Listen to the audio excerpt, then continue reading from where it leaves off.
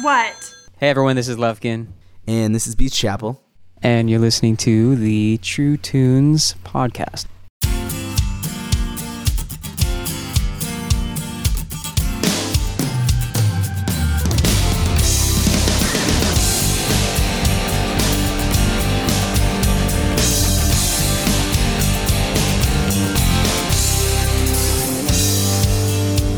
Hello, I'm John J. Thompson, and on this episode of the True Tunes podcast, I am very excited to welcome Adam Lamah and a couple of other box-breaking, innovative young artists into this ongoing conversation. Adam, who creates spiritually charged indie rock out in the San Diego area under the band name Beach Chapel, had never heard of me, True Tunes, or really most of the artists we had spoken of so far. As far as he knew, he and his friends were inventing this stuff. In some cases, the term indie has become descriptive of a type of modern pop music. Beach Chapel and many of the artists in this category definitely fit into that eclectic genre. They are finding a way to craft compelling new music without the financial or distribution support of the industry. These artists are connecting directly with their audience and each other and making some incredibly exciting music in the process. I got to meet Adam in person when he showed up at the San Diego stop of the True Tunes live tour. He even agreed to do a couple of songs to kick the night off. We're gonna walk on water. There is no need to swim. We're gonna walk on water, just like Messiah did. Brother, keep me up, keep my eyes on yours. Jesus, keep me up, show me so much more. Help me walk to shore. Yeah, show me so much more. My faith is here with you. And this faith is strong and true.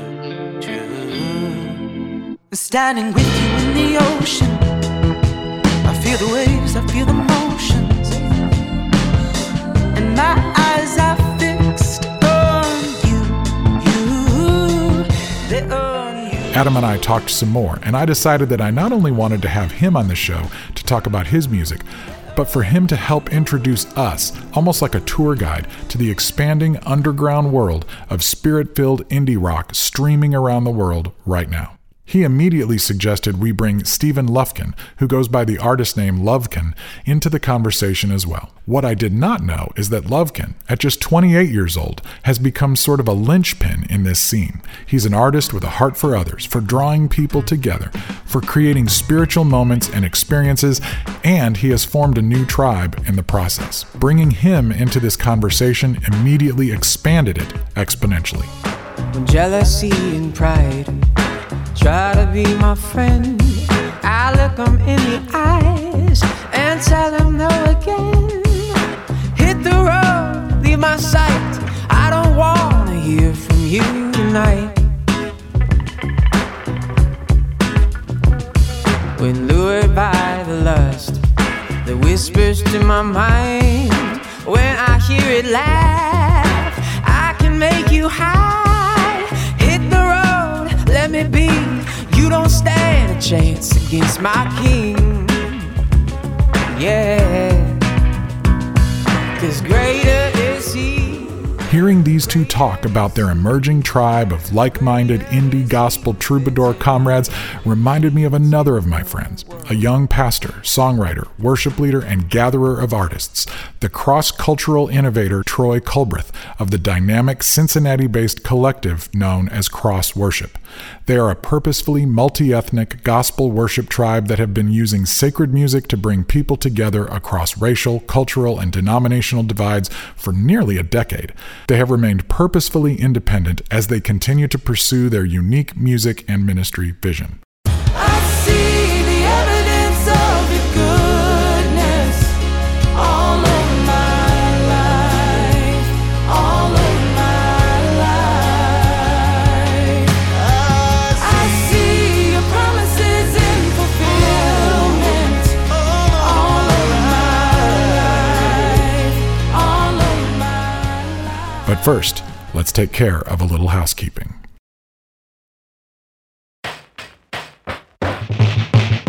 True Tunes is on the road. I have been to Indiana, California, Tennessee, Iowa, and Illinois so far, and we are currently looking at opportunities around the country. You can follow all of the action at truetunes.com/events, and if you would be interested in having me come speak in your neck of the woods, drop me a line at jjt@truetunes.com and let me know. I'm also excited to be aligning with the Porchlight Network for house shows. So, for house shows, look me up at porchlight.art. For schools, venues, churches, or other opportunities, just connect with me directly. One new way you can support the show is by checking out our brand new merch store at Threadless. Just head to truetunes.threadless.com to find all kinds of cool t-shirts, sweatshirts, masks, coffee cups, posters, notebooks, including 2 brand new rainbow designs. When you order through this Threadless store, they make the products and ship them directly to you. So, get some cool stuff and put some gas in our virtual tank at the same time. Thanks.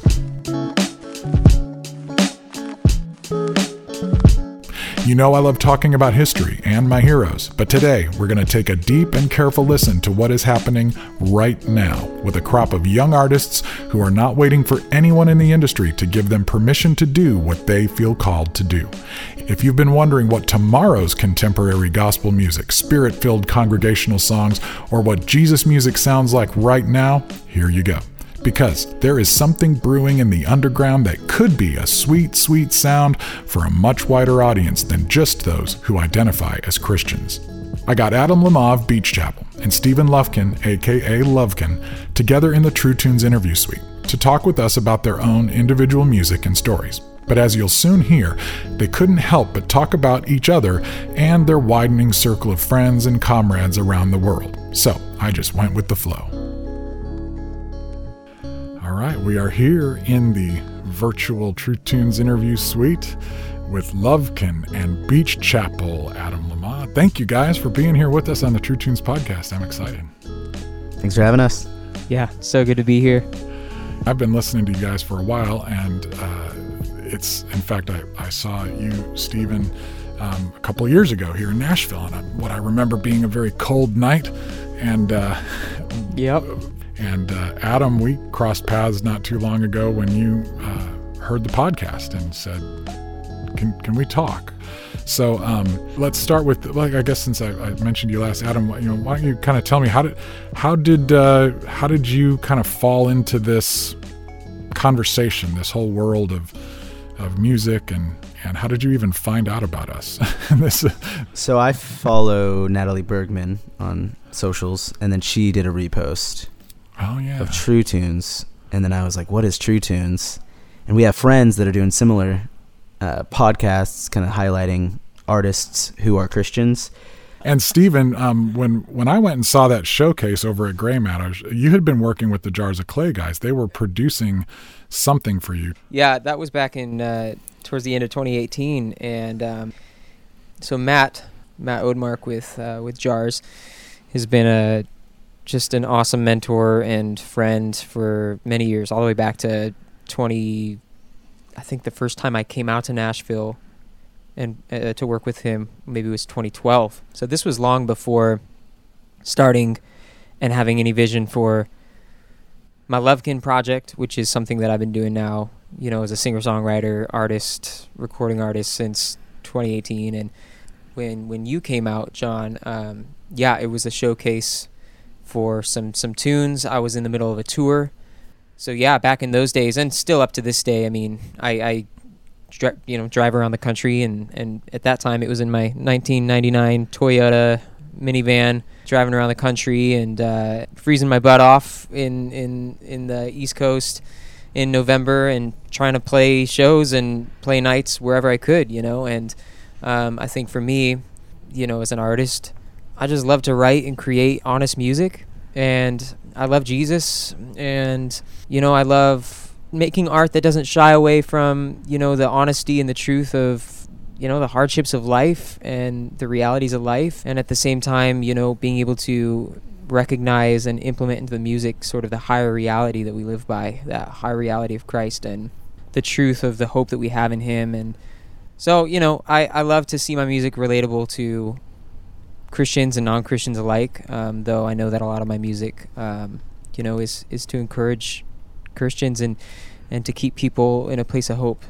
So tell me about your background. You kind of found a guitar in a closet as a kid and got it out, and you had a big family and they were your audience, and you just started making music and then had a 4-track recorder and started experimenting. So I wasn't born, with all this natural talent for music and singing and all this stuff. I really had to work at it. And it was back in those days of picking up a guitar and just putting in the work of practicing and spending years through, high school. And just, I guess I had this thought in my mind, or just this sort of crazy ability to kind of sit down and focus for hours at a time practicing. And I think that so much of music and writing music and creating music, it comes down to, the discipline of it. And I try to tell people that too, that young artists and stuff that I find, that I come across, is that the reality is you'll never be able to escape just the discipline of having to sit down and learn or take some risks going out and taking a chance on your creativity. And I think about this often, how I feel like there are so many moments along the way in my journey where I just feel like the Lord was kind of blinding me to how bad I truly was, at any given moment. And I think it's funny because it allowed me to sort of be okay in my skin and be okay with where I was in the process and keep going forward. And I imagine that if I had been more discouraged or more aware of how things sounded at times, then maybe I would have given up. But I'm still here, and so I think my buddy, he was handing over to me in 9th grade, a little Tascam, recorder, and I had 8 tracks and no computer, and I just kind of had to learn how to overdub and write songs and record those songs, and just working at that, kind of brought me to where I am. And I'm 28 right now, but I mean, it took me really until 24 to gain the kind of vision for what I'm doing now, and a lot of that really just came through, hard season. Do you think that personal struggle was why spiritual music, why the spiritual angle of music was so important to you, as opposed to maybe just making music for the fun of making music? I think so. And I also will say this, I was making music for a long time through high school, and I didn't know what it meant to submit that gift and that music over to the Lord. And so for me, it was a lot of I guess I felt like I've always had this need to know the bigger picture meaning behind why I do what I do. And I think that realizing that if I'm just making music for the sake of people, looking at me and watching me, and it just goes that far, sort of just to sort of be like a rock star or something, it's something that just never really felt right about that for me. Not that that's all entirely wrong. I just think that for me, I needed that missing element, which I found in Christ, which was when I submit my music to Him and I do it, and I can make music, I can use my passion and do it in a way that lifts up the name that's greater than mine, way greater than mine, far superior to any name, any other name in the universe, and that's the name of Jesus Christ. And so I can't think of a better, purpose or reason to want to, why you want to make music and who you want to, elevate in that process.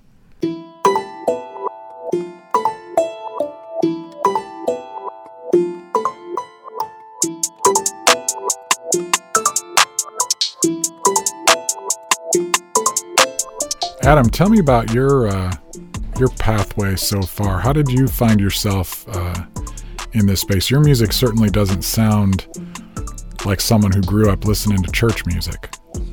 I did grow up listening to a lot of church music, really? But I was always bored. Okay, good answer. With it. You want to find something a little bit more interesting. Yeah. I think I learned in the church. I learned how to play drums. I wasn't stoked. I didn't have too much fun with it, but it was fun to actually get to sit on a stage and play with a band. The songs are okay. So at what point did you decide to become a songwriter and an artist and really focus on that beyond just playing drums on a platform at church? I picked up the guitar probably later than Steven would have, but like late high school, I started playing guitar, and I took it really seriously. Like it'd be 4 to 5 hours a day, just learning whatever I could about guitar on YouTube, and just asking friends that were really good guitar players that I'd been playing drums for. I started writing songs like 16, 17. I had a band. It was like a alternative rock band, and we'd play shows. And I never really thought that the church stuff could ever mesh with alternative rock. And I kind of, in my head for a long time, I just didn't think it was possible. And so I just never did it. And then eventually I started writing music that was alternative and was about Jesus. And that's how I met Steven. Oh, really? So, yeah. So how did you guys, because you live in San Diego, Adam, and Steven, you're in Phoenix, right? Yeah. So how did you guys connect over doing church music from so far away? I started Beach Chapel in 2019. I started writing music 2018, like end of 2018. I was listening to Steven's stuff, and I was sending it to friends, and then they would like have him over at house shows. He was doing a house show circuit, and we just never crossed paths. And eventually we got to jump on a phone call, and I just drove over to Steven's house. He had a house show going on, and we've been buds since. So wow. And so Steven, at that point you had been doing music for a while before you even recorded. So this kid from San Diego who's been in rock bands, alternative bands, just starts doing this Beach Chapel thing and calls you kind of out of thin air. Tell me about that. And is this normal? Like in your scene, are you guys kind of constantly hearing from people around the country that are doing the same thing? Is that how it works? 100%. That's how it works. Really? It was very it was nothing about it was abnormal. Honestly, like it's amazing the community of all of these artists sort of on the what we've dubbed the term sort of at times sort of the indie side, basically just kind of the underground side of what was happening in Christian music. And I think that through Spotify and mainly through Spotify for me, it was such a great way of like digging deep and like figuring out who these artists were that were like making these little EPs or putting these singles out that were like, it was like, oh, these people like are Christians, but they're making some like insane music, like amazing stuff. And I definitely felt that way, about Beach Chapel. And I mean, Adam is like one of the greatest songwriters that I've ever met, honestly. I'm not even like trying to flatter him right now. I really honestly mean it. Yeah, you are. No, I'm not, bro. He's incredible, and so much. I got to cut you off real quick, Steven. Yeah. I got to cut you off real quick. There was a point we were hanging out. This is the cool thing too, John, is we're all friends. Right. Like we love each other, and from what I saw at the True Tunes hangout in Newport was like those guys were all friends. They loved each other. They were yelling across the room about times they had when they were our age. And right. I just think that that's something that God really cares about, is like the community aspect. It's not about trying to one up each other or trying to be bigger than each other. Like what I've gained most from writing this music is friendships. I don't really care about the songs comparably. And what's exciting for me to hear in this, artists need some sense of community, I think, to really thrive. They need feedback and iron sharpening iron and encouragement and collaboration. And what we're often hearing right now is how Spotify and streaming is killing the creative community because it has decimated income. Like it's made it really hard to make a living because people aren't buying music the way they used to. But what you're talking about is kind of revealing this potential silver lining in terms of the networking, because you were able to discover Lovekin because of streaming services and then somehow find him and actually contact him. You're just reaching out as potential friends and actually able to listen to each other's music, and then genuine relationships can form. And you guys are able to take advantage of these tools and do something with it that we just couldn't do. Oh man, that's so true. Yeah. And I mean, even Steven has taken it to a different level too, where he started One Big Family, and One Big Family initially, you can correct me if I'm wrong, Stephen, but initially it was just a like a tour of sorts for independent artists who are Christians, and then it's become the network itself recently, especially he's been using Discord. How many artists are on there, Stephen? Right now there's like pushing 160 from all over the world. Whoa. You know. Wow. Yeah, and it did. I mean, that whole. I think the whole conversation of community and, you know, kind of what we're talking about here. It's so important. And so yeah, for something that back in May 2019 began as this thought that I had one day, you know, as I had spent the previous year and a half driving across the country completely alone as an artist, you know, feeling like I'm trying to play my songs and make it happen, and at the same time feeling like it was so much of it is ministry as well, just kind of getting to the middle of a tour 2 weeks into, you know, being away from home for a month and feeling completely discouraged and down in the dumps and feeling alone and feeling like, you know, I had a moment in Sacramento where I was trying to sleep in my van in the parking lot in the winter, and it was freezing cold, and my buddy sent me some money to go get a hotel, get a Motel 6 up the road off the highway, and I was just feeling really low, and I was literally, it was like a down on my knees sort of like pray to God moment of like,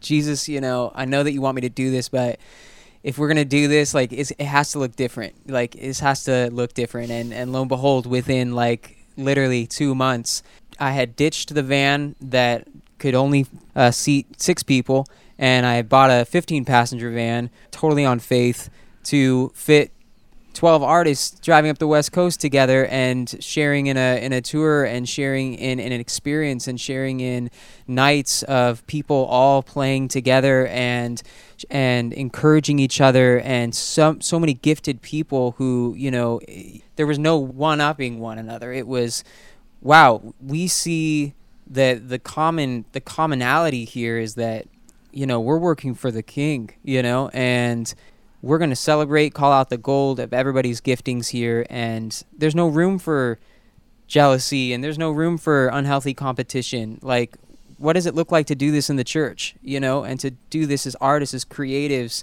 together? It became a catalyst of community for many, many artists. Father, give me faith, give me faith. I am your kid always. Lilacs are a glimpse of you. Lilacs I would fill a glory room. Father, give me faith, give me faith. I am your kid always. Lilacs are a glimpse of you. Lilacs I would fill a glory room. It's also interesting, your music, whether we're talking about Lovekin or Beach Chapel, honestly, even a little bit more, just doesn't sound to me like congregational sacred music, like the stuff you think you're going to sing along with at church. Tell me about your thinking about Christian music and worship music and where you guys fit into that, and some of your thinking about how this fits into your generation. Yeah, Adam, you go. We might have slightly different thoughts on that, but you go, Adam. I think even the people that were on those initial tours are now mixing it up. So they have albums coming out that have love songs on them, that have kind of what Amy Grant did back in the day when she had some pop hits, but she also had a lot of truth in those albums. They were working hand in hand, and I've just been seeing that from, you know, Montel Fish is definitely like appealing to tons of non-Christians, but on the same album he'll have a song that's just very truthful and about the Lord, and about his reverence for the Lord. And then Taylor Armstrong, same thing. He's putting out a bunch of pop hits, but has just some gorgeous music about his heart for the Lord. And Mark Barlow today just put out a Hymns and Soul, and the top song on the list for New Music Friday Christian is not a song about God. I don't think. I think it's a love song about a girl,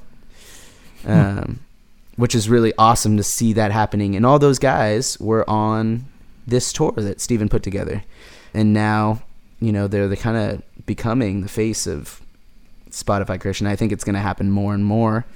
I think we're not wrong. We're just early. And I think that's how past generations felt about just where Christian music was headed, and the generations before that, and so on.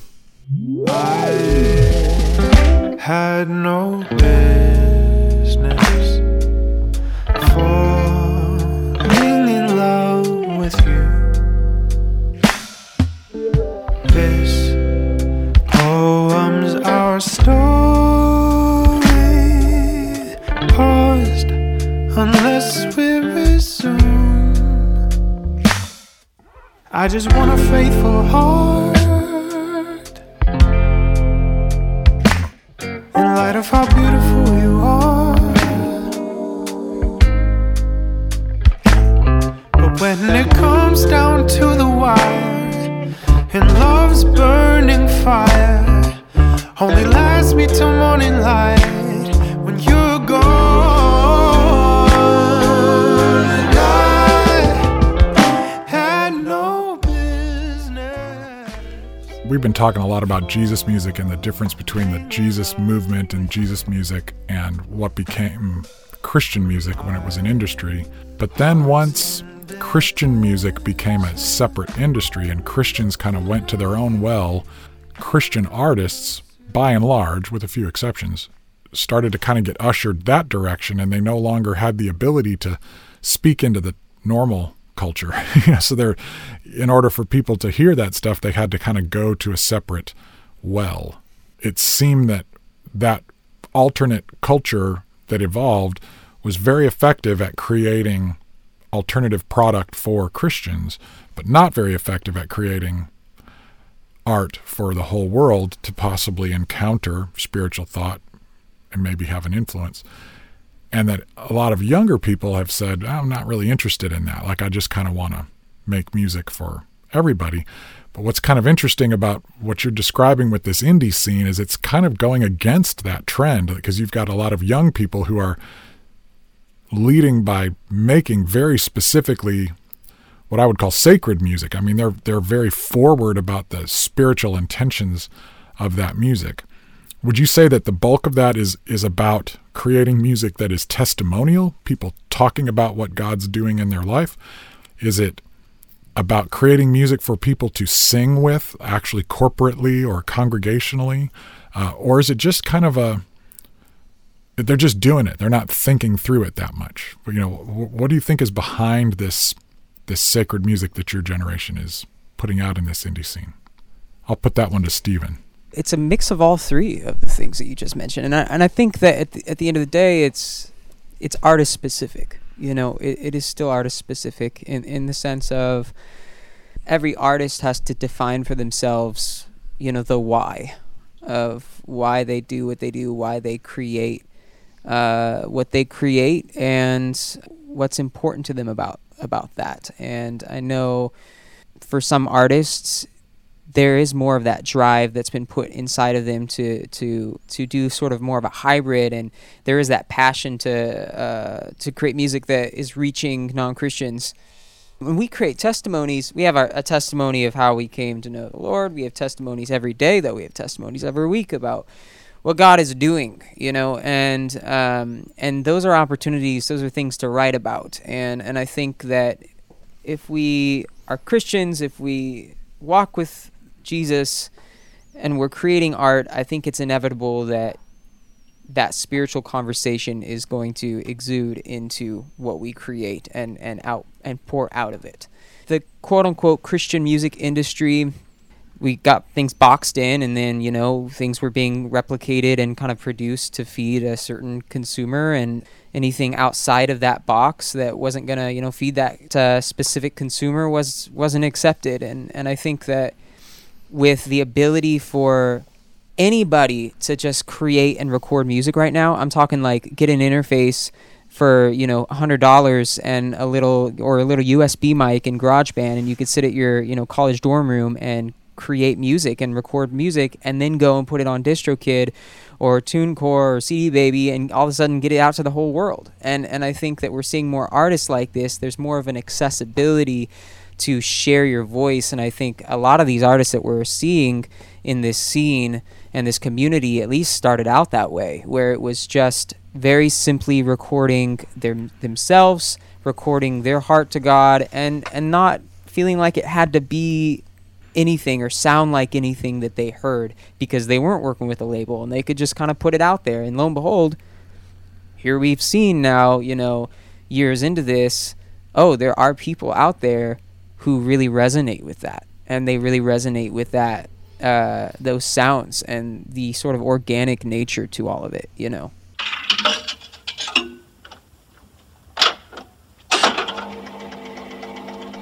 Lately my faith been making me crazy. I'm breaking, talk to me gentle. My mental not feeling stable. I need you right now to save me. It's true, I've been falling down in the middle. Come lift me up just a little. Come be my strength in the mental of storm. God, don't make mistakes. One of the things that we do on the show here is the True Tunes Jukebox. And so I have invited you guys to load her up this time with some records from some of your friends and some of the artists that are in this indie sacred music scene that's kind of in the underground right now, so that you kind of be tour guides for us through this scene.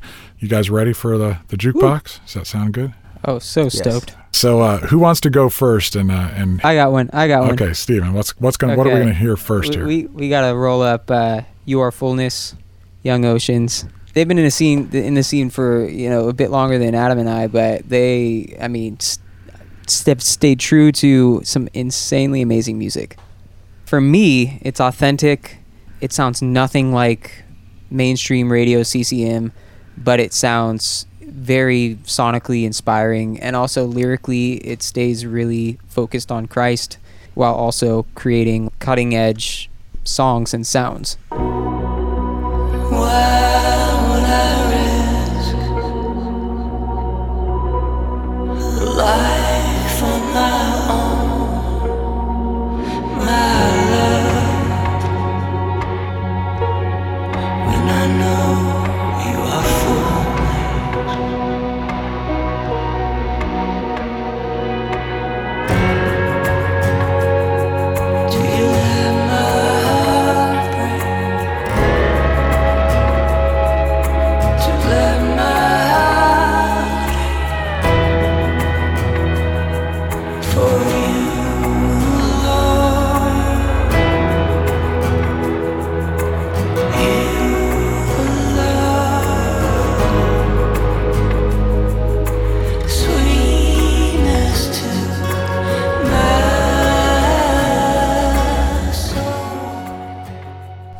All right, Adam, your turn.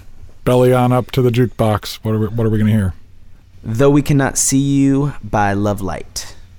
I love the synthesis and the production. I think that the rhythmic section is so cool, and I just love the vocal performance. Just everything about this song is awesome.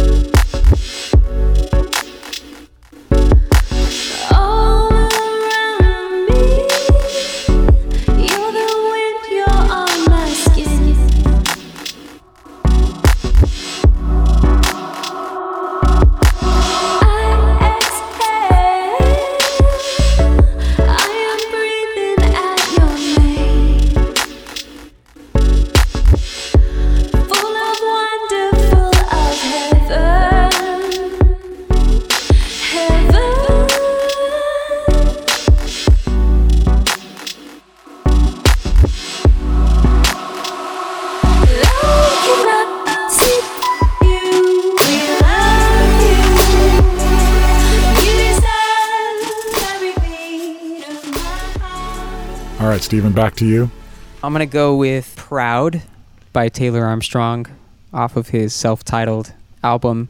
Taylor Armstrong is not only just an insanely awesome friend, but also such a gifted songwriter and vocalist. There's such an honesty and a tenderness to his voice and to his playing. And this song it's about the Father's heart and how it rejoices over us, but it's done in just such a refreshing sort of way. Through all of the tragedies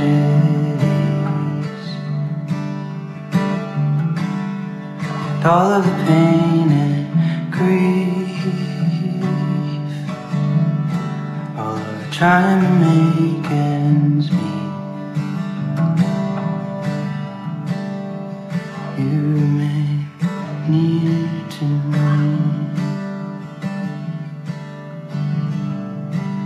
And through all of the agony,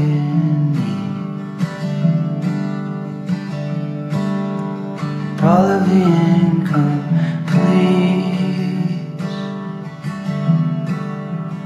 all of the lies and defeats,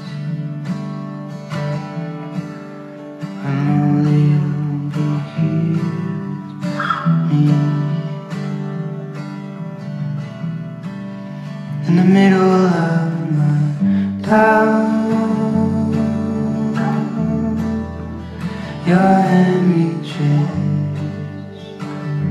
out, and you tell me you're proud. You don't let me down. Okay, so now back to you, Adam. Your second choice. What do you got for us? I'm going to go with Never Knew by Them Parents. It's just a husband and wife duo, and just some good melodies coming out of this group. I just love it. I love it. It's so good. You came and showed me who I was born to be.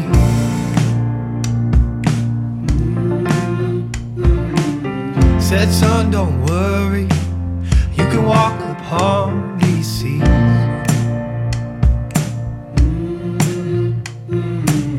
You can try to reason, faith is belief, and I know. Yes, I know. Just if you're sinking, my hand is reaching for yours.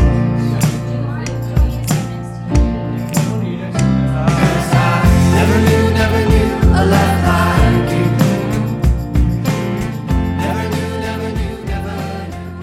All right, back to you, Steven. What do you got? You got another one for us? I'm going to go with Break of Dawn by Antoine Bradford. Antoine is just such a kind-hearted, beautiful soul. His latest album, Light Will Find You, that's where this song comes from. And I love this song in particular because it features also Montel Fish, which is really cool. And the two of them together is just an awesome combo. And the song is so vibey. I mean, it's just like, it's inspiring to me sonically, and the entire album is amazing. What I'm saying, Lord, you were my defender in the rain, through the pain and the times, through the things I can't change. I got you all on my mind, you're the one I wanna find, you're the one I wanna see. I've been going through the motions, feeling all these deep emotions, but you're the one that keep my soul straight floating. I'm straight open, I see the light of day, so I bow my head and pray. The light of the world is shining all around. Oh, the light of the world is shining all around.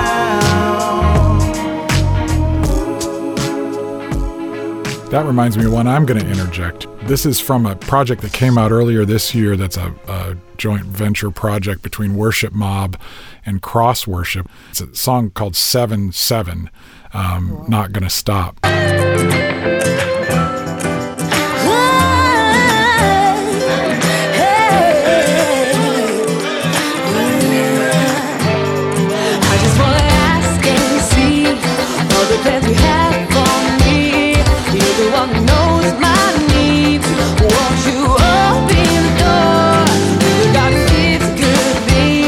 And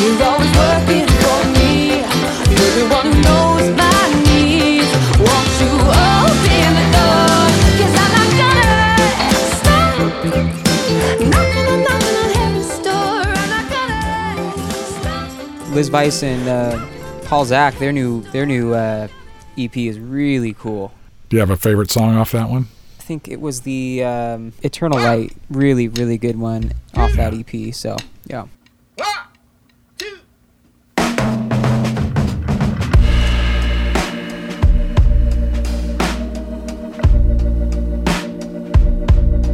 Eternal light, shine in my heart, shine in my heart, and drive the dark away. Eternal hope, lift up my eyes, lift up my eyes to see your dawn. Eternal light, shine in my heart. Eternal hope, lift up my eyes. Eternal light, shine in my heart. Eternal hope, lift up my eyes. You got another one, Adam, for us? Yeah, let's do Dead Horse, Andy Squires. Yeah, he's super cool. I mean, he's a really he's a wordsmith, I think, and I feel insecure when I listen to his songs. As a writer, really awesome. So he's really grown in that regard, but that's just really cool. Now all of my altars are empty, except for this lone hallelujah. The heat of your fire's just a memory, but nothing is wasted with you.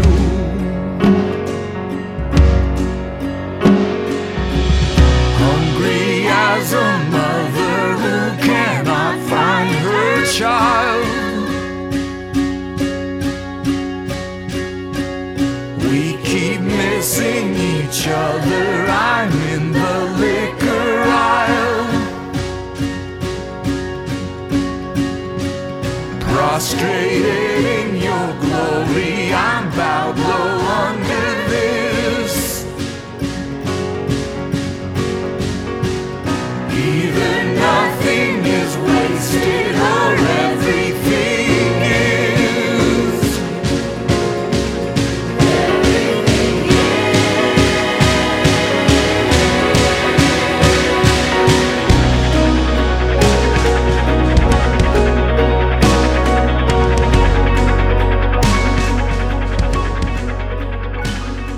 Anything else, you guys? I really have been digging Wade Walker. He has a track called Golden Hour, and he has a very cool, like, Americana type, soft, kind of breathy vocals. But that particular song, I feel like, is lyrically it's really convicting and in a really very refreshing way. And I think it's a great track. So definitely we should get this one in here for sure. Golden hours come and gone, about a half mile down the road. In a world full of debtors, shout out prayers for the predators. Be the same hymns humming for the prey. I should be hungry to hear your voice.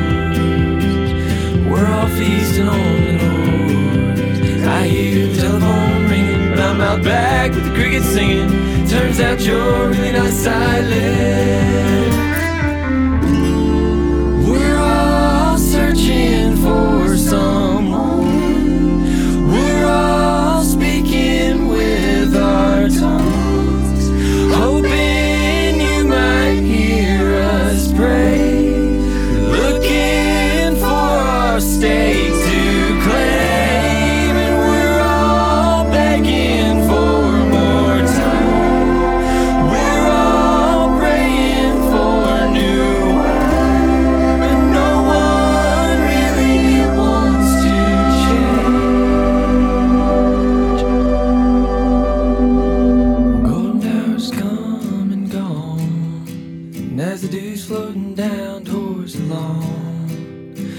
Gently won't you rest your spirit on my chest, settling all my dust. I think that New Day by John Mark Bantana, and it's featuring Mark Barlow. That song, the melody is so catchy, and I think that song is a great example of what we were talking about earlier, of just a song that can kind of go into the secular side of things, and it could be cherished and loved by by Christians as well.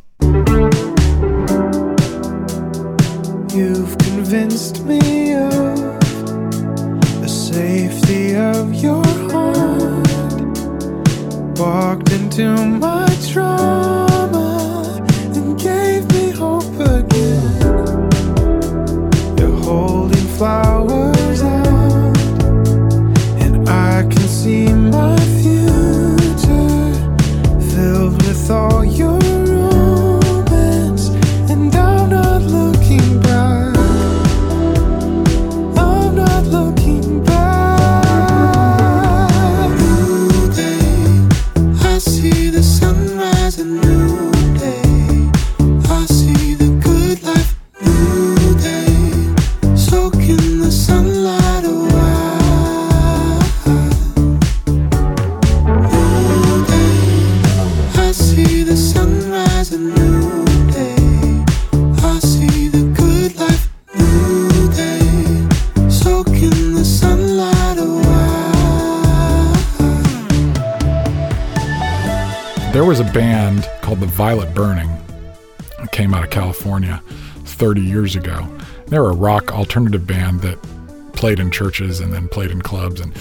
But this is a song called As I Am that I think you guys will love. And then it'll hopefully connect you with some of your genealogy that you don't even know about. That there have been artists doing what you're doing for a long time. Artists that were independent, that were coloring way outside the lines, that you are really kind of walking in the footsteps of many, many people. And so we'll close out the jukebox with this Violet Burning track. And there's a lot of great Violet Burning tracks. But I want to close it out with this one. And then also let people know we have all kind of worked together, you two and myself, and Bruce has kicked in on it, and we've asked for a couple other people to help on a playlist that has 100 songs on it that is mostly you guys and your friends, with a handful of things that are from my generation's alternative indie sacred music scene. And we will update it from time to time as well. So we'll keep adding music to that page. So if people want to know, where can I find music like this playlist will exist there, and we will refresh it from time to time. So thank you guys for sidling up to the True Tunes Jukebox. Sometimes I cry. Sometimes The world's dark, torn apart at the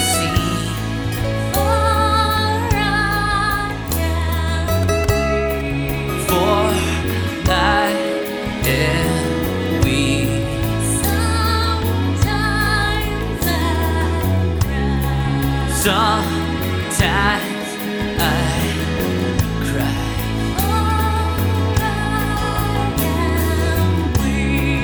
For I am weak. I am my beloved. My beloved. I am my beloved.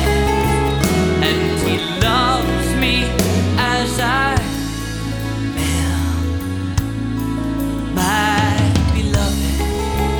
Yes, he loves me as I am.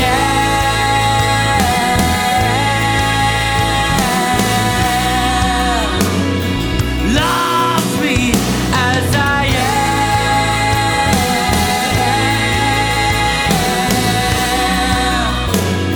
Light of the world. Come shine light. Shine light.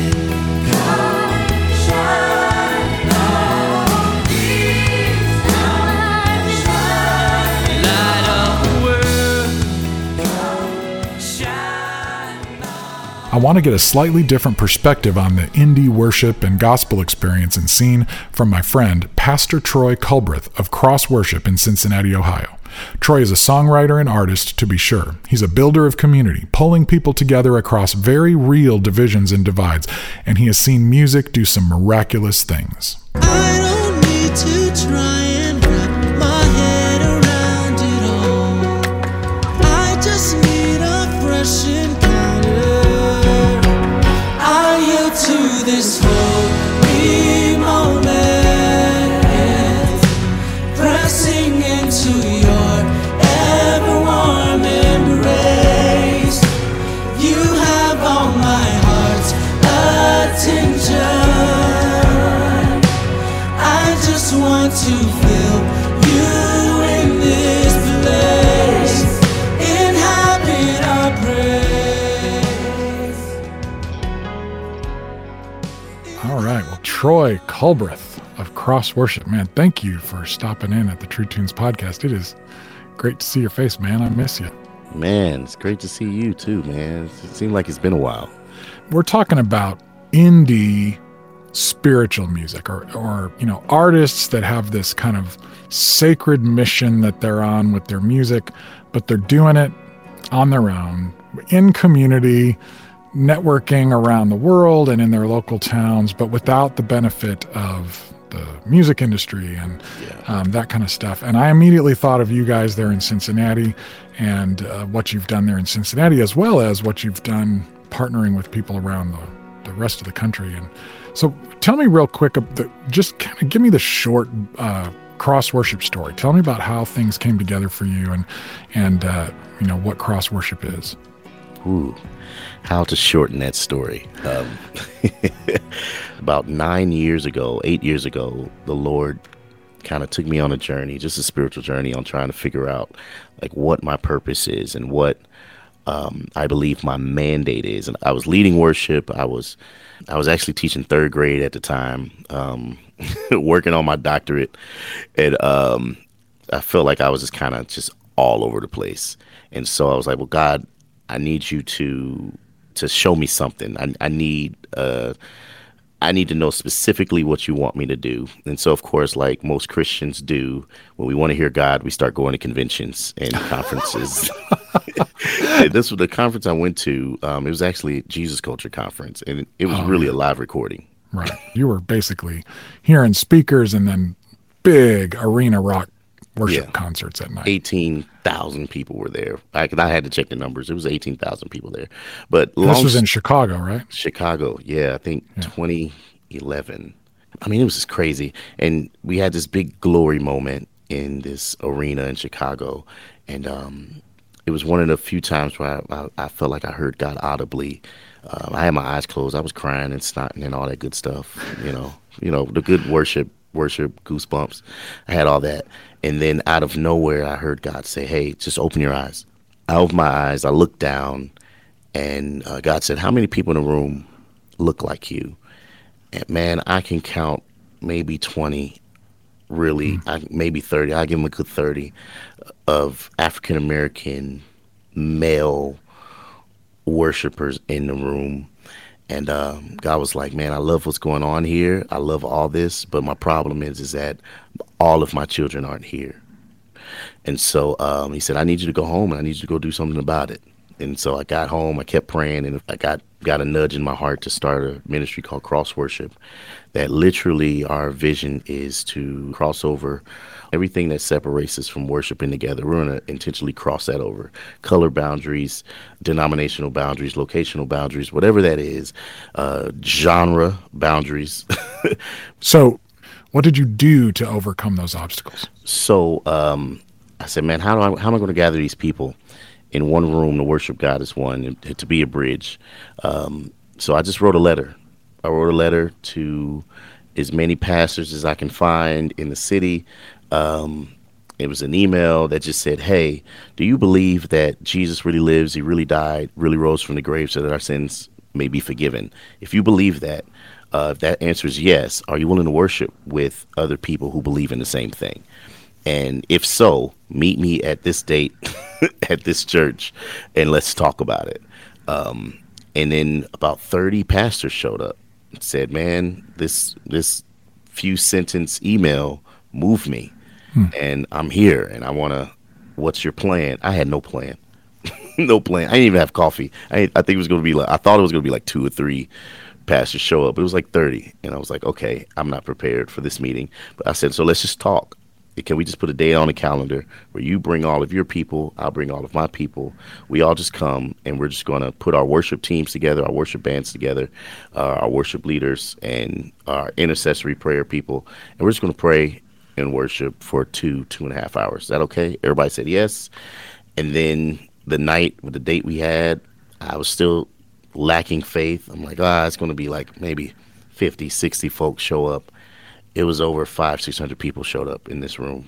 Wow. To That's worship. Amazing. And we spent it was supposed to be 2 hours. We spent like 3 hours there just in the presence of the Lord. And did you do something musically that intentionally made sense aesthetically to people that came from white worship tradition, black worship tradition, Hispanic worship tradition? Like, what did you do on that level to bridge those gaps? Since I figured there was going to be a lot of people coming from different backgrounds and different cultures, I gathered each one of their main worship leaders and their MDs, their band directors. We were all in the room. I said, okay, what songs are speaking to your house? So everybody threw some songs out. So there were some gospel songs, there were some worship band songs, there were some CCM things, and we just put them all together. And we made an announcement at the beginning. We said, hey, 80% of the music that you hear tonight, you're probably going to love. 20%, you're probably, because it's not your style, it's not your genre, you're probably not going to like it. But just listen. And I said, but your 20% is a part of of the person sitting next to you, they're 80. So if we can just do that together, it'd be cool. So we had one rehearsal beforehand and said, okay, you play keys, you do this, and let's just do these songs together and see what happens. Yeah. And it was just a epic night. So you got gospel, CCM, worship, band, rock, all that. And we sang some hymns too. So it was just an awesome night. And that kind of goes right to the heart of that question about what is worship supposed to be anyway? Is it a product that we're there to buy and be entertained by, or is it an activity that we're supposed to be engaged in? You know, right. So you kind of became a group, like this group of worship leaders started to do this regularly, and you become sort of an indie worship group yourselves, and it's made up of worship leaders from all these different churches. So how did that happen? It was not planned. We did not want to be a band. I wasn't looking to start a band. I just wasn't. I had a whole bunch going on, and but we said, hey, we're going to do these worship nights every quarter.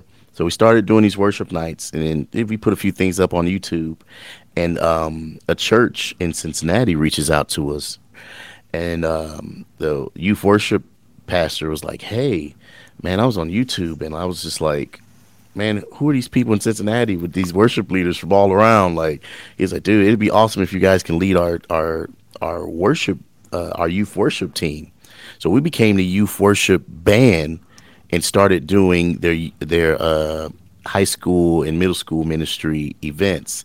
And then as we started doing these things, then camps, they started doing these youth camps, and we got asked to lead worship for the whole week for both their middle school and then their high school. And we did that like 2-3 years in a row. And on the 4th year, their youth pastor had a just awesome idea. Like, hey, we're capturing, we're multi-tracking. We believe that God's just going to do something. So, and we want to put it out.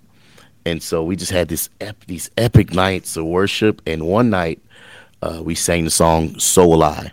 Right. And my cousin Osby Berry led that song that night, and the room just kind of flipped upside down. Like these high school students, they just totally jumped all the way in with the song, and we felt the weight of God's glory upon us. And I said, man, we're gonna throw that up on YouTube. We threw it up on YouTube. It sat on YouTube with like 82 views for like 4 months. Right. And then out of nowhere, so mind you, this camp was in summer. And so it was December 23rd, 24th. It was right before Christmas. I was in a Christmas show, and my phone just starts blowing up like, dude, check YouTube. I'm like, what are you guys talking about? It was like 2 million views. I said, what happened here? And then by the end of the next week, it was like 7 million. I'm like, what? Wait. Right. Wait. So it just kept climbing, and God just put his hand on it. That was a predominantly white youth group, right? Absolutely, yes. And it reminds me of what I've heard happened when Motown came out. Yeah. And in the 60s, all of a sudden, white suburban kids started to get a taste of soul music, but it was presented to them in a way that was accessible. And they were like, what have we been missing out on? Oh my goodness. And they loved it. But music has been crossing cultures for half a century. Yeah. And the young people now, when they're listening to Top 40, if they're listening to the radio, if they're looking at the top playlists on Spotify, it's more integrated than ever. Even country music has elements of African-American tradition infiltrating it. Yeah. But worship music is still divided between white and black. Even if there's African-American faces in some of the worship music, it sounds white. But you were simply integrating music in a way that all these kids were used to hearing, because this is the kind of music that they're listening to. And so it seemed to me that you were giving them access to something that was actually their heart language musically.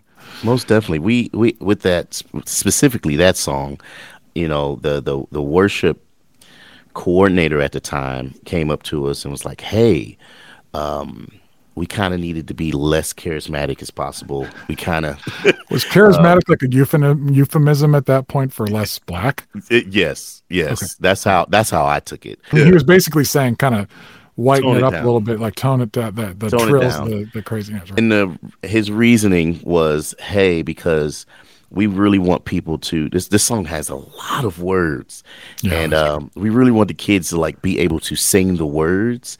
And sometimes you guys can get a little carried away with the vocal acrobatics, and the riffs in the songs and stuff.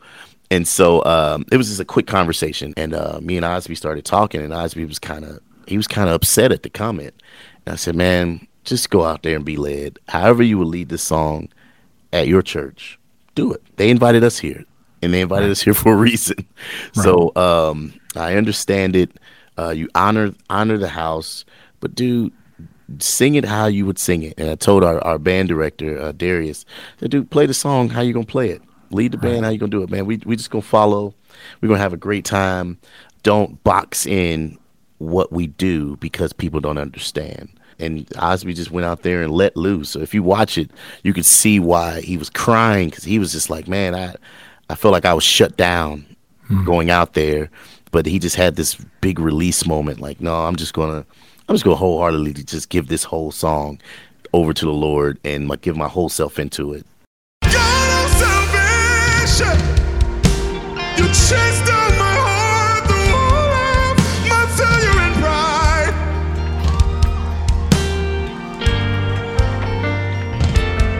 Oh, now I hear you created the light of the world, abandoned in darkness to die. Hey. And as you speak, 100 million families disappear. When you lost your life, so I could find it. If you left the grave, behind you. Oh God, I can see your heart. With everything you've done.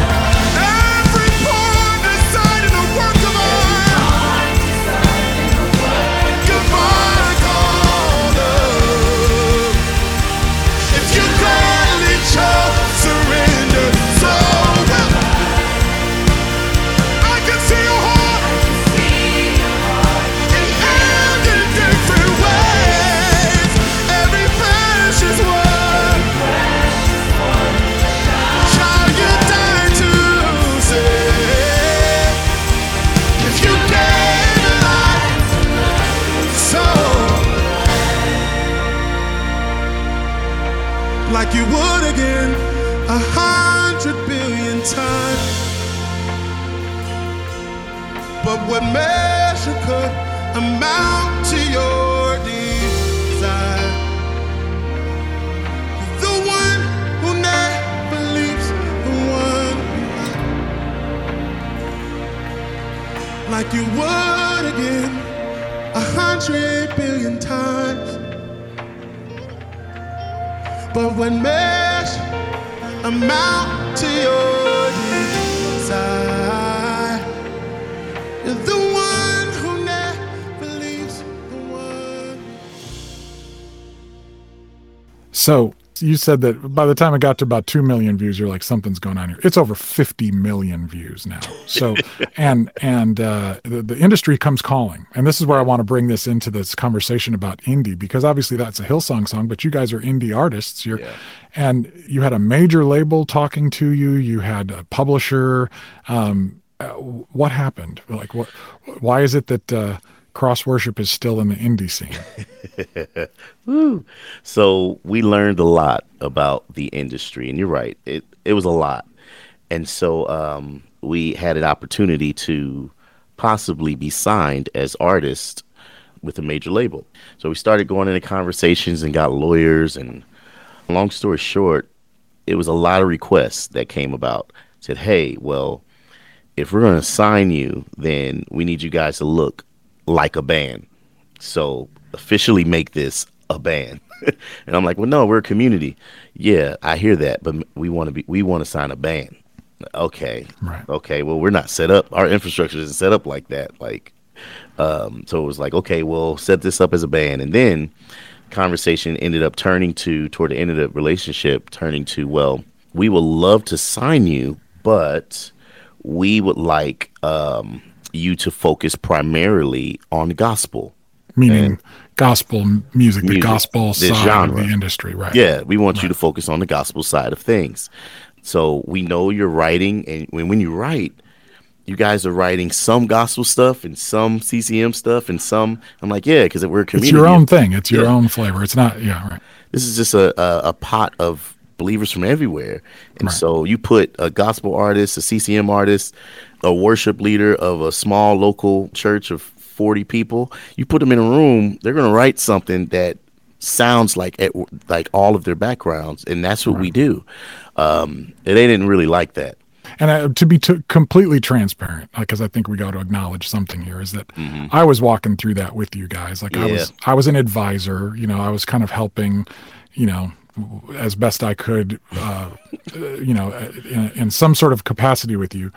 And to be fair, people in the industry were saying very transparently as well, look, we can do this successfully if it can fit into this bucket or this bucket. Yeah. But you guys are doing something completely different, and we just aren't equipped to think outside of those buckets. Yeah. So tell me about your decision and what kind of things went into the decision to pass on a major label offer. Yeah. How do you make that decision as a team? And then how do you proceed to stay and function as an independent outfit now? We didn't feel any negative conversation from the label. There was no negativity. That's not the vision.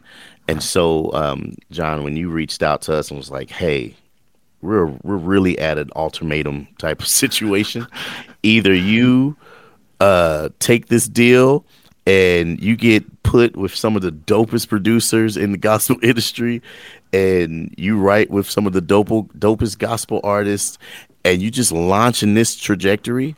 And I remember one of the A&R guys was like, if you go this route, just do about 4 records, 4 or 5 records, and then you can start doing the other stuff you guys do. It was said in a positive way, like just trying to work it out. But we met with the team, our leadership team, and we prayed hard. We started fasting. It's like this is a major thing, because one, we were indie, but we are indie, and like we don't have the resources of a label. Right. And that was like key. Like, man, like God's doing these awesome things, but we don't have the resources to pull off some of the things that God wants us to do, and that's where labels come in and they help out. And and this could be an awesome ride meeting these people. And but we prayed, and then overall, out of the conversations and how things panned out, we ultimately were like, you know what, we have to go with what God called us to do. And if a label cannot allow us to fulfill our mandate, we just can't do it. Well, I've rarely been as proud of anybody as I was when you guys made that call. And I think that you're still just at the tip of the journey. Tell me about how collaborating in community, beyond even the community that Cross Worship is, how has that spoken into what Cross Worship is and your mandate? We started just leaning into those who have the same heart as us. And as much as people don't believe it, there are people who believe the same thing you believe, and you're not the only one God has given a vision to of similar likeness.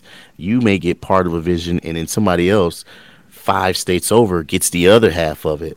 And it's our responsibility as one body to make sure we're intentionally trying to work together.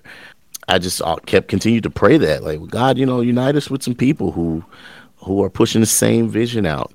And just out of nowhere, really, literally out of nowhere, we get a call.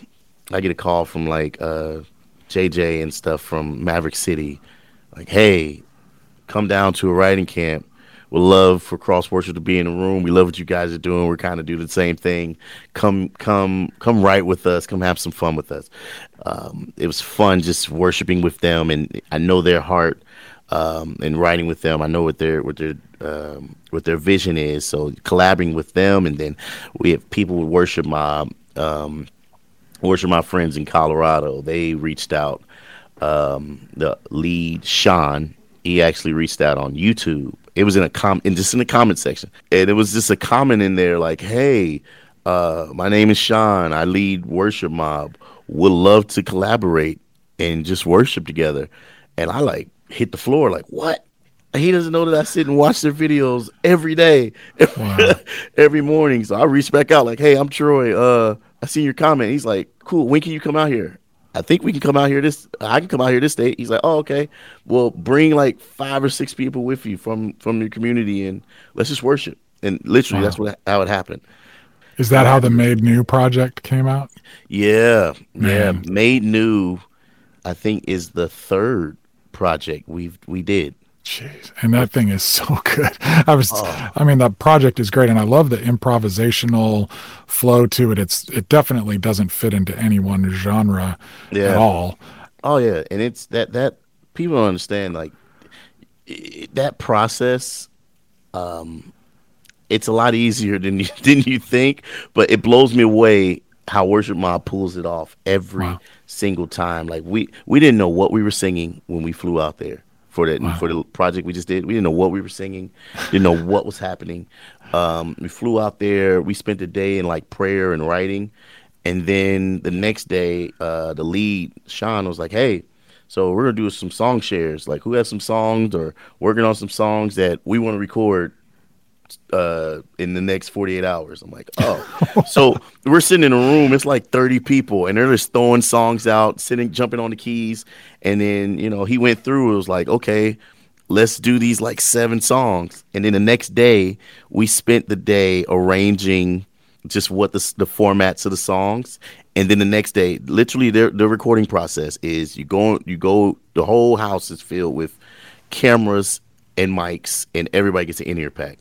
And he hits record and says, all right, we're going to count in and just play it and sing it. Wow. And we'll hit stop when y'all say y'all done. And we did that. We recorded for like 4 hours. No plan, no.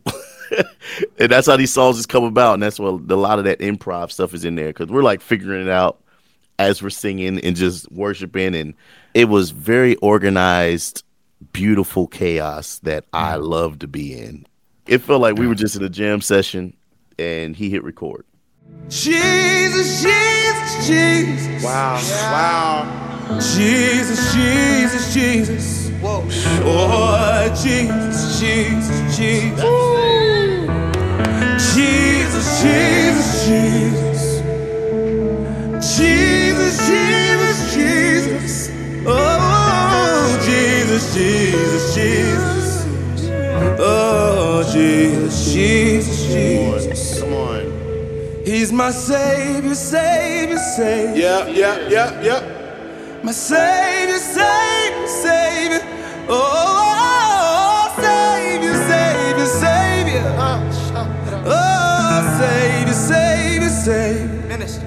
Yeah. My friend, my friend, my friend. That's it. That's it.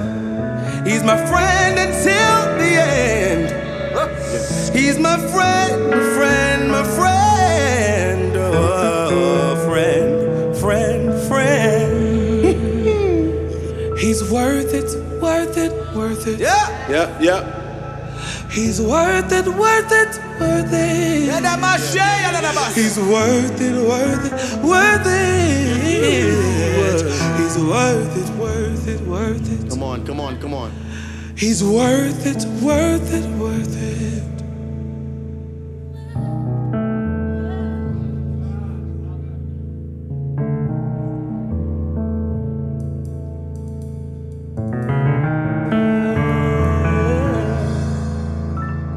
Thank you, Jesus. That's a great example of the community nature of what's going on. And it also is really, there's a lot of destruction that's happening because of social media and technology. It's decimated the music industry, but you guys are finding ways to also use it for some good. You're not just looking at the comments to feel good about yourself in that moment. You're actually pulling on that thread and following up and forming a relationship. Then the music's out there. And I love that maybe this conversation is going to inspire people to do that kind of collaborating themselves. It's easier than ever to do that.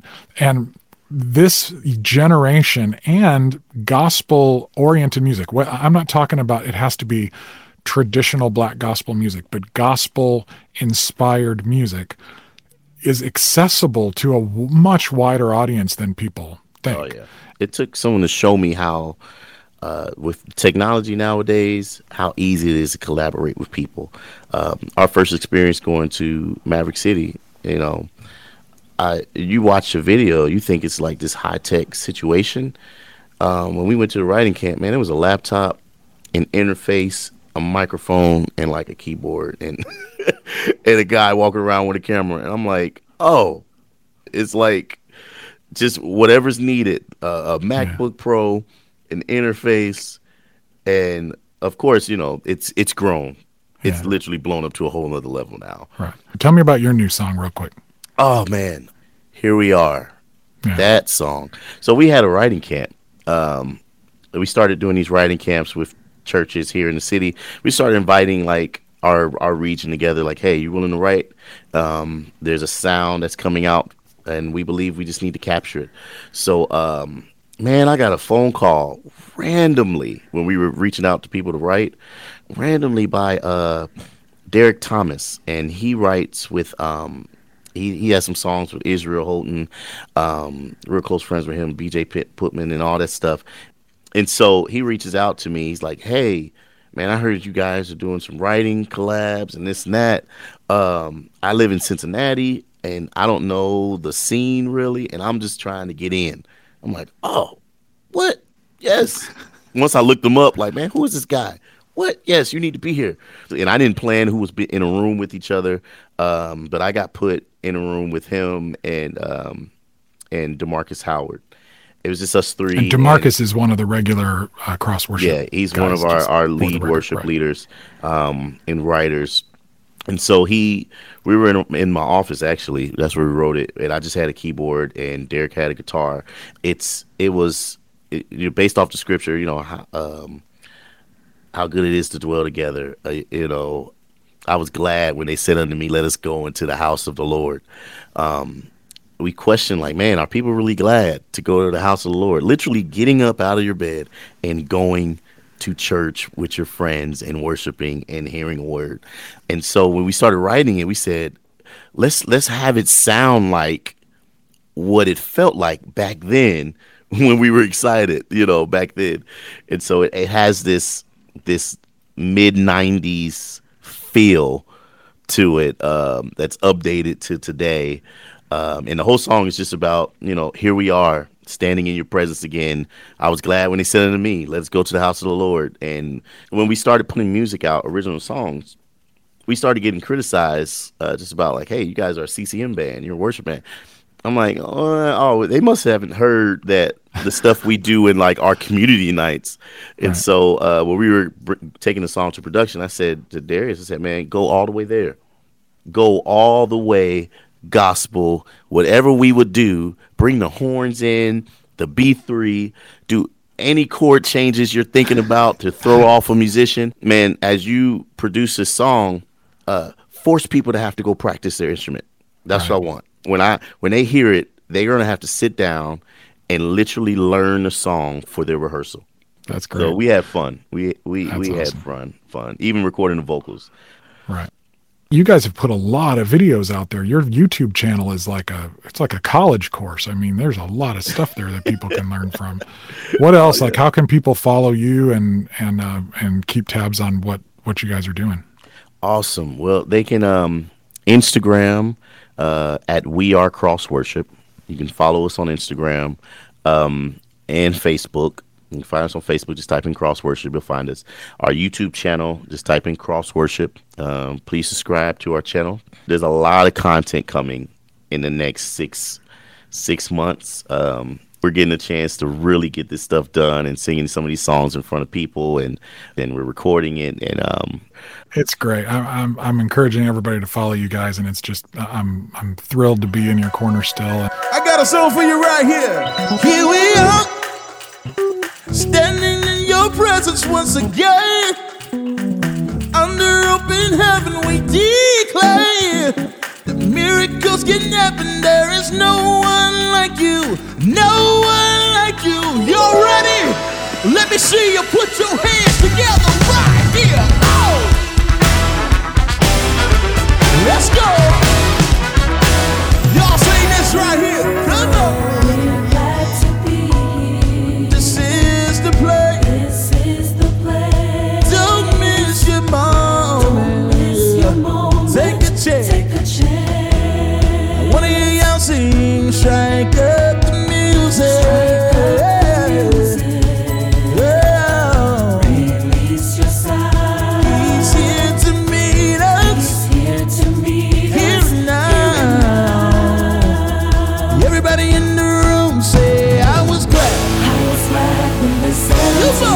Let us go into the house of the Lord. Here we are, yes sir, standing in your presence once again. Under open heaven. Somebody say miracles can happen. Miracles can happen. There is no one like you. No one like you. Thanks for popping in and talking about this side of the indie soul music sacred pursuit thing, or whatever we're going to call it. But it's great to hear from you guys, and I got to get you connected with Beach Chapel and Lovekin, and we got to hear some kind of like indie rock cross worship collaboration. I think that'd be amazing. Oh, that would be awesome. Connect us. It will happen. Well, thanks for stopping by, Troy. Oh, thank you for having me. We'll be right back to my conversation with Lovekin and Adam after this.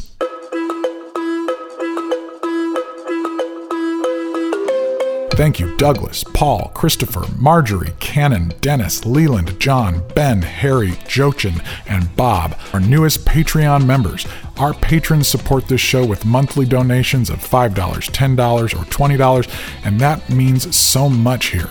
In return, they get early access to episodes, and they get high-quality lossless WAV files of each episode that they can download. You can find out more about becoming a Patreon member by visiting patreon.com/TrueTunes or finding the link on the show notes page. Okay, back to my chat with Beach Chapel and Lovekin.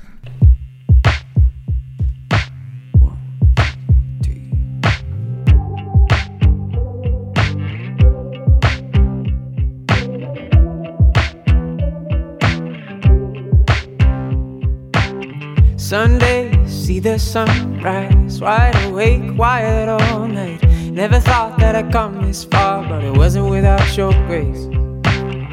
24 and I had my plans. It was her and I, but it's history, man. I had all my eggs in one basket. Then I was standing there with that dream in a casket, crying out in the rain, holding my Bible with a fist full of pain.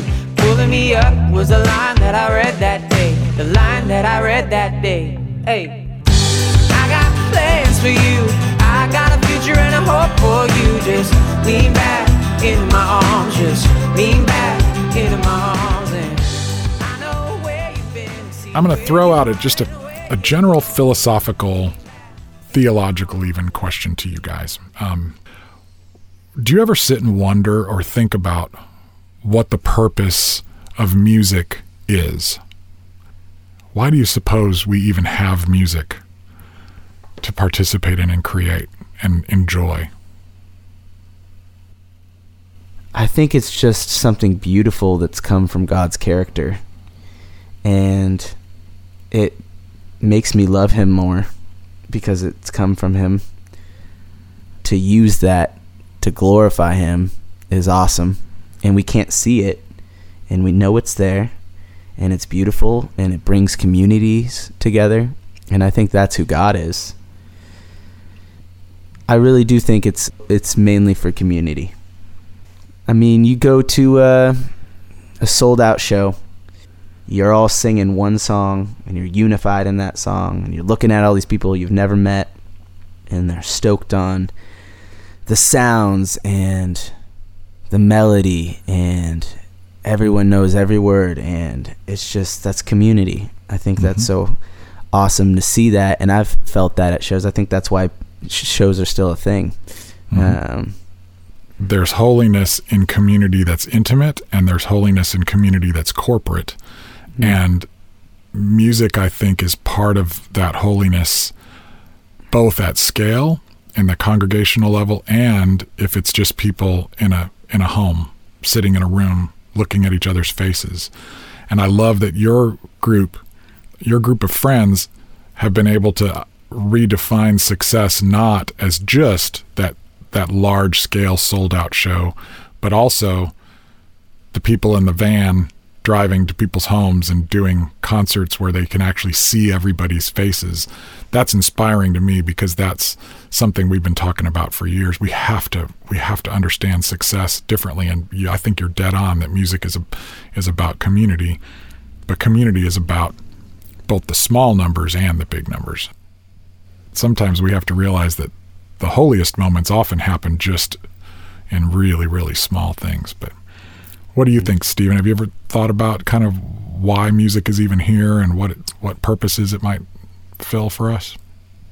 Yeah, I think it's a beautiful way of relaying stories and helping people to think, and for creating something that helps people to feel understood, you know.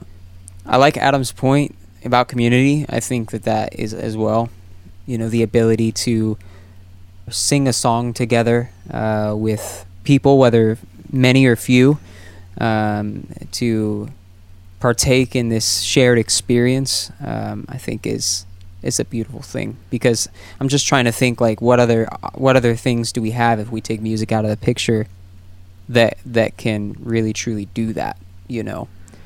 Music, sitting down, playing songs, singing songs together. That's a very unique experience that I feel that our world really needs, you know, and that it will always need, and then it always has needed, you know. It is a gift, and it is a gift to us. Music is, you know, from the Lord, and really a reflection of Him. And I think in its truest form, it was meant to bring people together and to create goodness. It seems to me one of the things that music has helped in my life is to help me become a discerner, to help me learn how to, I mean, just on the level of musical discernment, you're kind of learning what you like and what you don't like, and how to tell good music from not so good music, a good performance from not, kind of a phoned in performance, or good production from, just cheesy samples that have been looped over, Right. We might have missed one of the most important aspects of what music was given to us for, and that's to inspire us to be thinkers and deep feelers and empathizers. And so I encourage you guys as you're growing and as you're evolving to be thinking about that as well. Like, what does discernment look like? And I think the same question goes for worship. If we're not asking ourselves, what is worship about? Is it just a opening music for the pastor?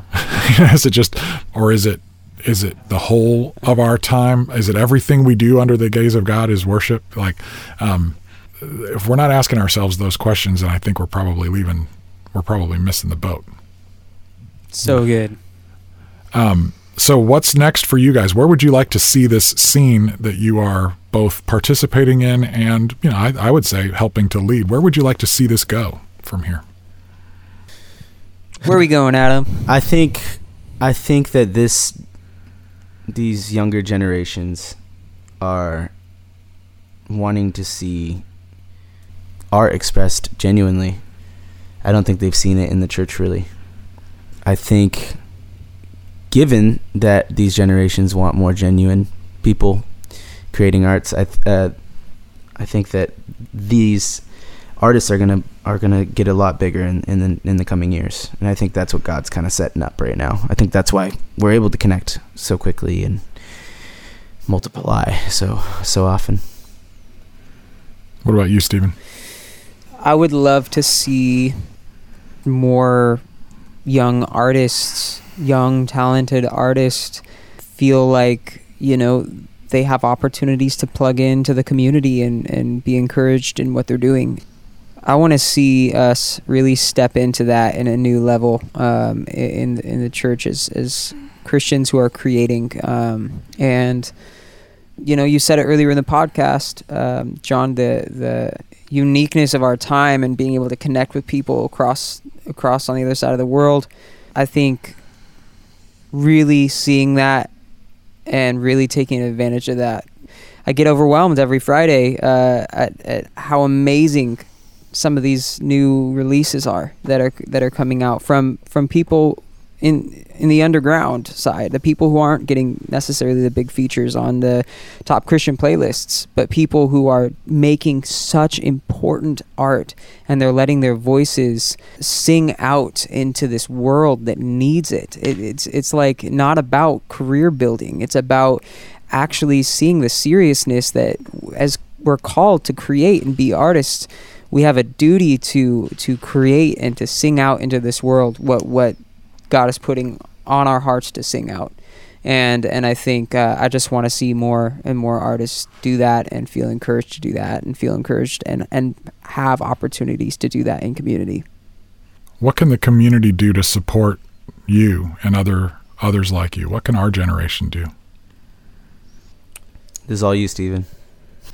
We need more churches and venues and places to open their doors to allow us to come in and put nights on and play music. And it's tough. I mean, Adam and I both talk about this together, how it's hard to be an indie artist. And for us, I think we just feel like it is important, and so we sense the importance in it, and sometimes it feels like it's a heavy pull on to get people to see that. But I think sewing into what we're doing, the ministries, Beach Chapel. I mean, Beach Chapel sessions, and what Adam's doing with Beach Chapel sessions, going out to the piers and getting artists together in community to play at the end of the piers. And they've been doing this now for a long time, and but it takes resources to put those things on. It takes finances, and so that's great. I think a lot of it's like being open to different forms of ministry that maybe haven't been tried out before. And often I see like a disconnect between trusting the younger generations to share the gospel, and also realizing that younger people sharing the gospel that know Jesus are going to use different types of conduit to share the gospel because they know the culture. I remember you just told me that you've actually been using some Natalie Bergman music as worship songs at local churches, haven't you, Adam? And, yes. And maybe sometimes that works, and sometimes people are like, hey, can't you sing something more like predictable or something like that? some people are more open to the kind of new sounds and some aren't. Yeah, it depends on the church, and so. And it's the same stuff that the Jesus music artists were facing 50 years ago, same stuff that the Worship Together artists were facing 20 years ago. So. Thanks, well, John. thank you guys for being here with us. This has been great, and thanks for taking us on a tour of your friends and the music that's moving you. And I'm really looking forward to introducing that to a lot of other people. Hope to see you on the road, and maybe we could do something here in Nashville when you get here and get a bunch of people together and make some noise. Sounds awesome, John. Thank you so much.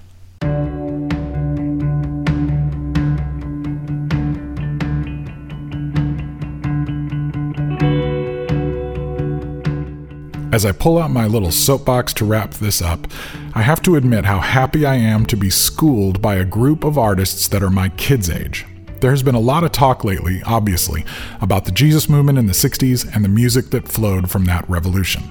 We've also been comparing that early stuff with the more organized and professional music that coalesced around the Christian music industry once that movement turned into a market.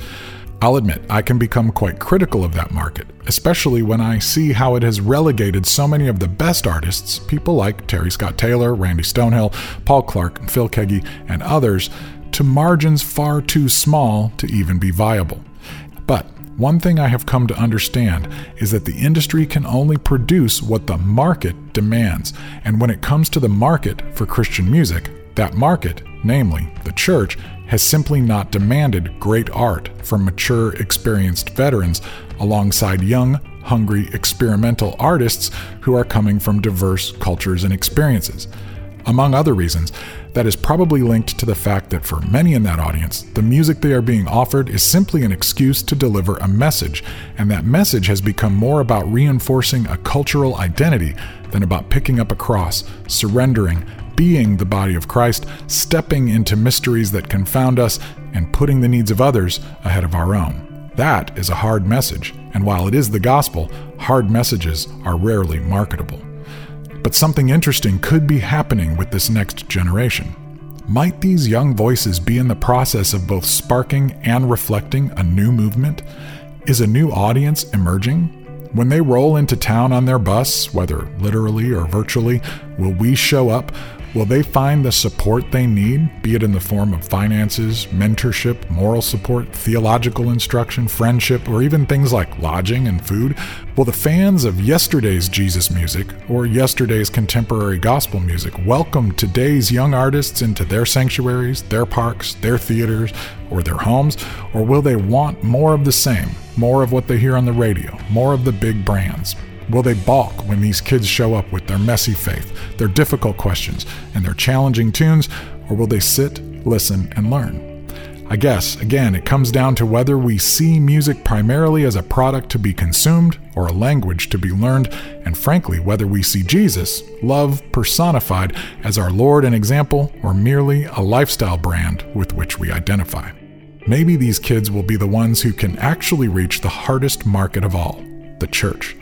And maybe this new generation of songs will help us all realize that Jesus never stopped moving. Okay, I'm climbing off my soapbox for now.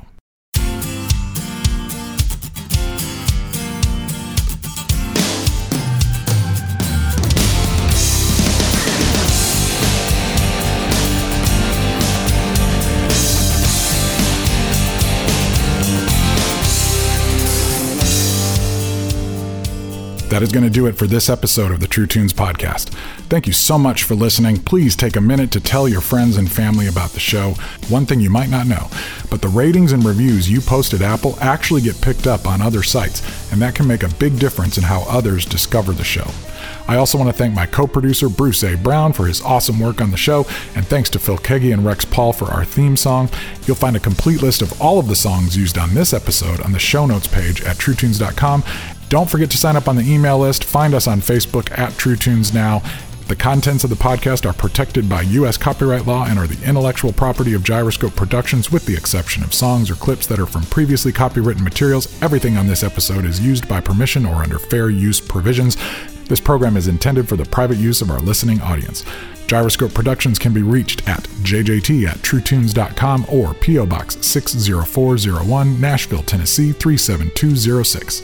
Until next time, this is JJT inviting you to listen for that new song you've been hungering for and sing along. It's out there. Peace.